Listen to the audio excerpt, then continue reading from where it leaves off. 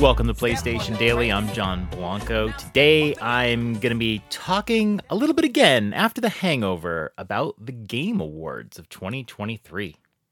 How's everyone doing? 2 weeks till Christmas. Look, Thursday night was a really late night. I was very tired. I did a show to cover all of this stuff, and I just wanted to have one more episode to talk about what happened, especially because when you're sitting there for 3 hours watching trailers, you miss things, and I feel like I missed some things. I saw some extra announcements, so I just wanted to talk about some of the stuff that we did see. And if you indulge me for just a minute, the game that I'm most excited about, Lost Records, Bloom and Rage, which is Don't Nod's apparent narrative replacement for Life is Strange. Square Enix publishes that. They changed developers. And I would think that there was a team at Don't Nod who's really good at making narrative games that had nothing to do. And the last narrative game they did was... the last Life is Strange game they did was 2018. I know that. When was Twin Mirror? Okay, yeah. So Twin Mirror was 2020. And then Tell Me Why, I am pretty sure was right after that. Oh, no, that was also 2020. So they released 2 story-based narrative games 2020. And so this is probably going to be the next one because I can't think of another one that they did. But they're really good at it. They have teams that are really good at that. So why wouldn't they do it? But what I was really interested to see is that there's been a statement from Don't Nod saying that this will be the first game in its fresh Lost Records universe and is a brand new story-driven journey through time.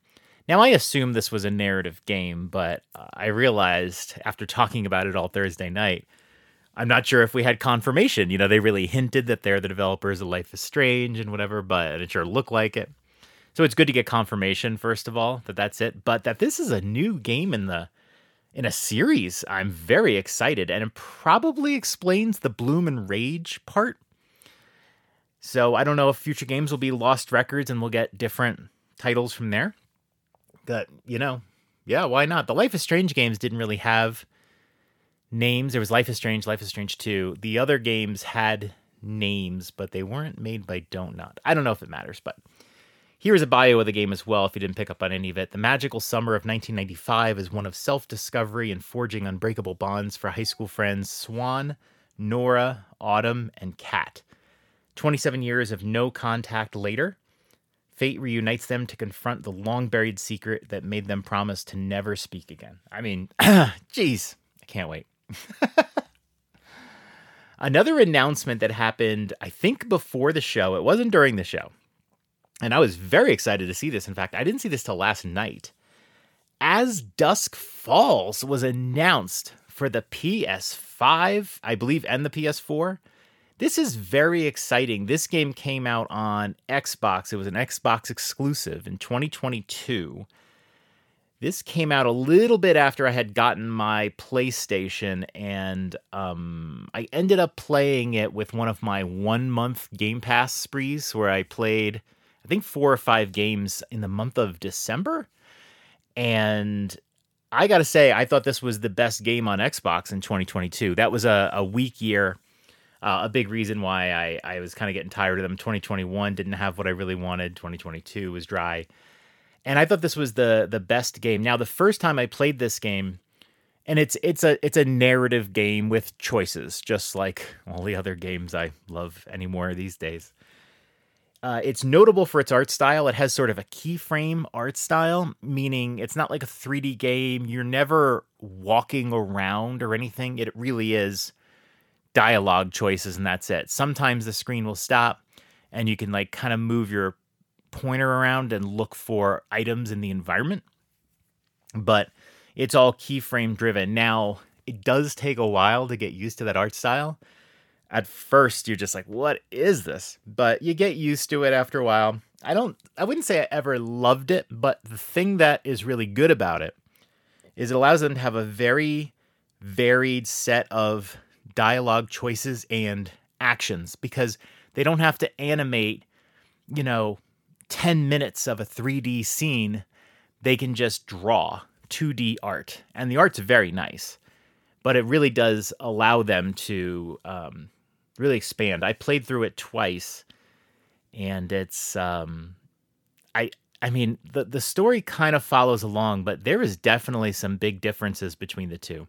The other thing I really like about the game is they will show you the tree of possible scenes, so you can actually see where there's a lot of choice. I remember at one point I was looking, I think it was in a chapter 2 that I was playing, and I was like, whoa, there was like this whole branch of like huge possibilities.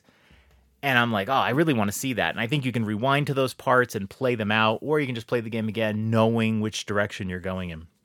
I really like it. And the weird thing is it was published by Xbox. That's why I didn't think it would come.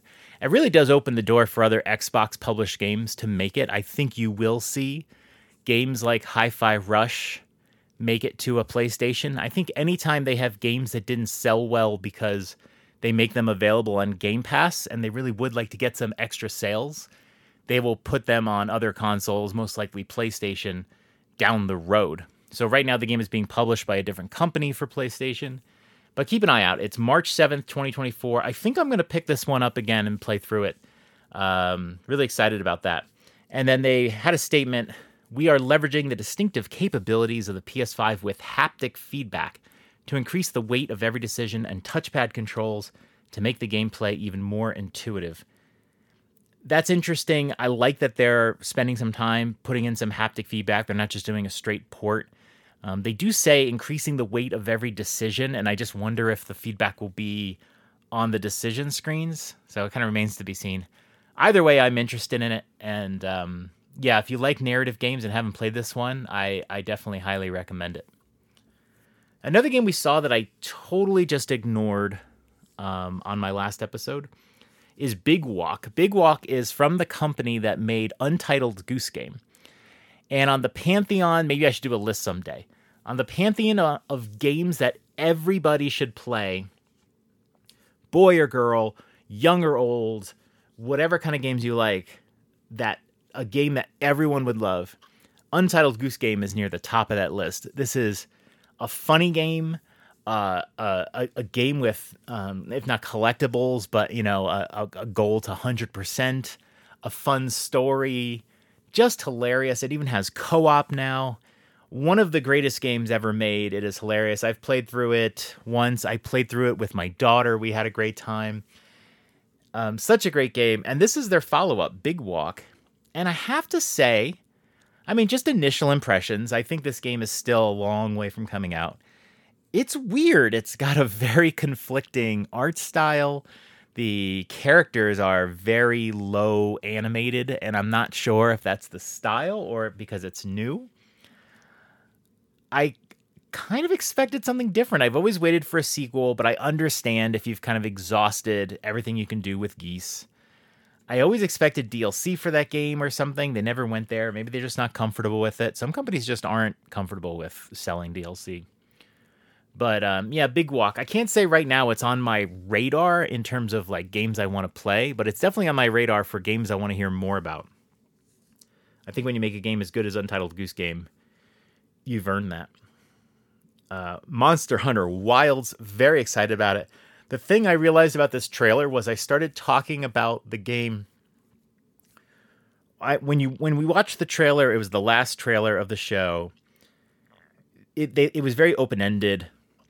What game is this? It really could have been anything. And I remember seeing it, and very early on, I said, is this Monster Hunter? But, there's lots of games with monsters and whatever. Now that I look at the trailer again a couple more times, it's very obviously Monster Hunter. You can just tell the way the sword, the weapon is on their back and everything. But the thing that Monster Hunter World always lacked was mobility, ability to get around the map. Monster Hunter Rise had it, but it came out 3 years later.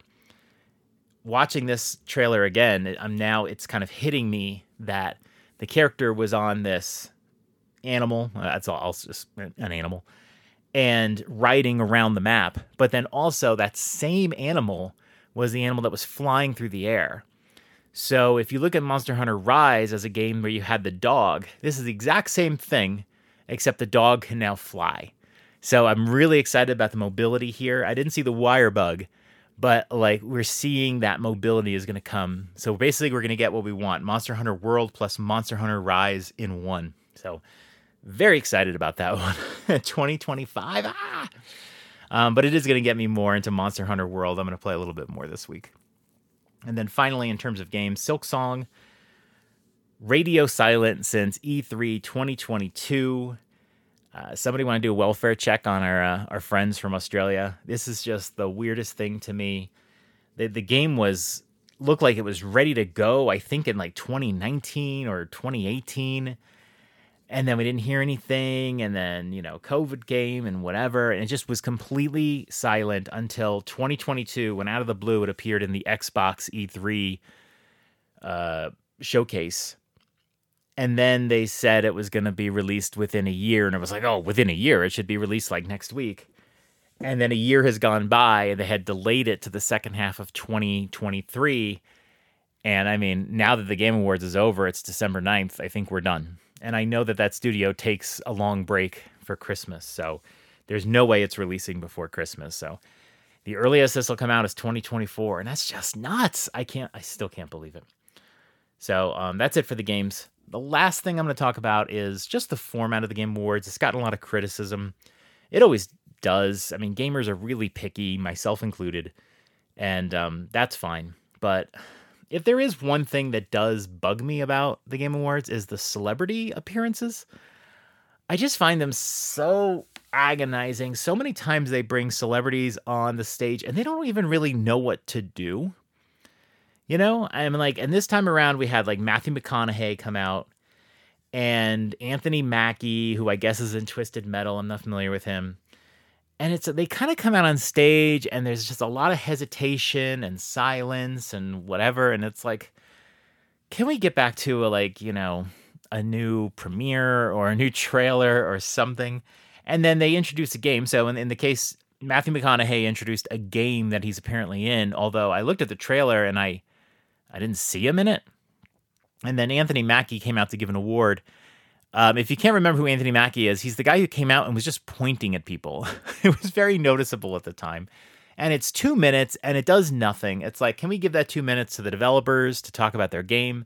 Can we give that 2 minutes to like another trailer? Anything else? I will give a pass to Gonzo. Gonzo was fine. Gonzo did very well. It was funny. If you watch that again, read the notes on the board behind him. They're actually really funny. And one of the pictures has source code on it. I don't know if it's important source code, but it has source code of some sort. But yeah, overall, I mean, I do like the show. The interviews are just the worst. Sometimes this show just stops and they talk to a developer. And I'll be honest, sometimes it's like they're Japanese and you have to wait for them to like talk and then have it translated. There's been a lot of Japanese developers. Not that it should be a surprise. It's Game Awards, but it just kind of like adds to the length of everything. And then like Jeff Keighley, like there was a guy who came out who had done No Man's Sky and they talked about the success and whatever. And then he's like, well, we've been busy working on another game for the last 5 years. And Jeff Keighley acted like he was so surprised. What a surprise. And then like they show it and it's like, come on, like, do we really have to pretend like we didn't know? Come on. And it comes on the big board. It's like, clearly it's there. There was I heard someone saying that when Baldur's Gate 3 won at the end, that they were announcing like, people who had passed away during the development process. And I didn't really pick up on it because I think I was chattering while that was going on. And I went to rewatch it and that they were played off, And I was watching it and they talked about one person who had died in the last month of development, which is really sad. And but yeah, they weren't really getting played off. There is a board, like how they have the boards. It doesn't have a script. You know what I mean? Like, it's not like a teleprompter, but it's just a board that can communicate to the people on stage. And it said like, please wrap up. That was for everybody. They basically had it go off after like maybe 30 seconds or so. Please wrap up. So, but they didn't really play them off or force them off or anything. So I don't think it was really that bad. I mean, overall, I like the Game Awards. I could do without a couple of things, but I think everybody has their nitpicks, so I think that's fine. I think overall I enjoy watching it. And it's really replaced E3 for me because there is no E3. And Jeff Keighley's trying to do Summer Game Fest, but I don't know. I just feel like he's slapping a name on a presentation everyone's going to do anyway. I've heard somebody say they should just call this Winter Game Fest and get rid of the awards. I don't really want to do that. I don't put a lot of stock in the awards. I mean, I want to see my favorite games win, but if they don't, I move on with my day. It doesn't make me feel like that game wasn't the best of the year for me.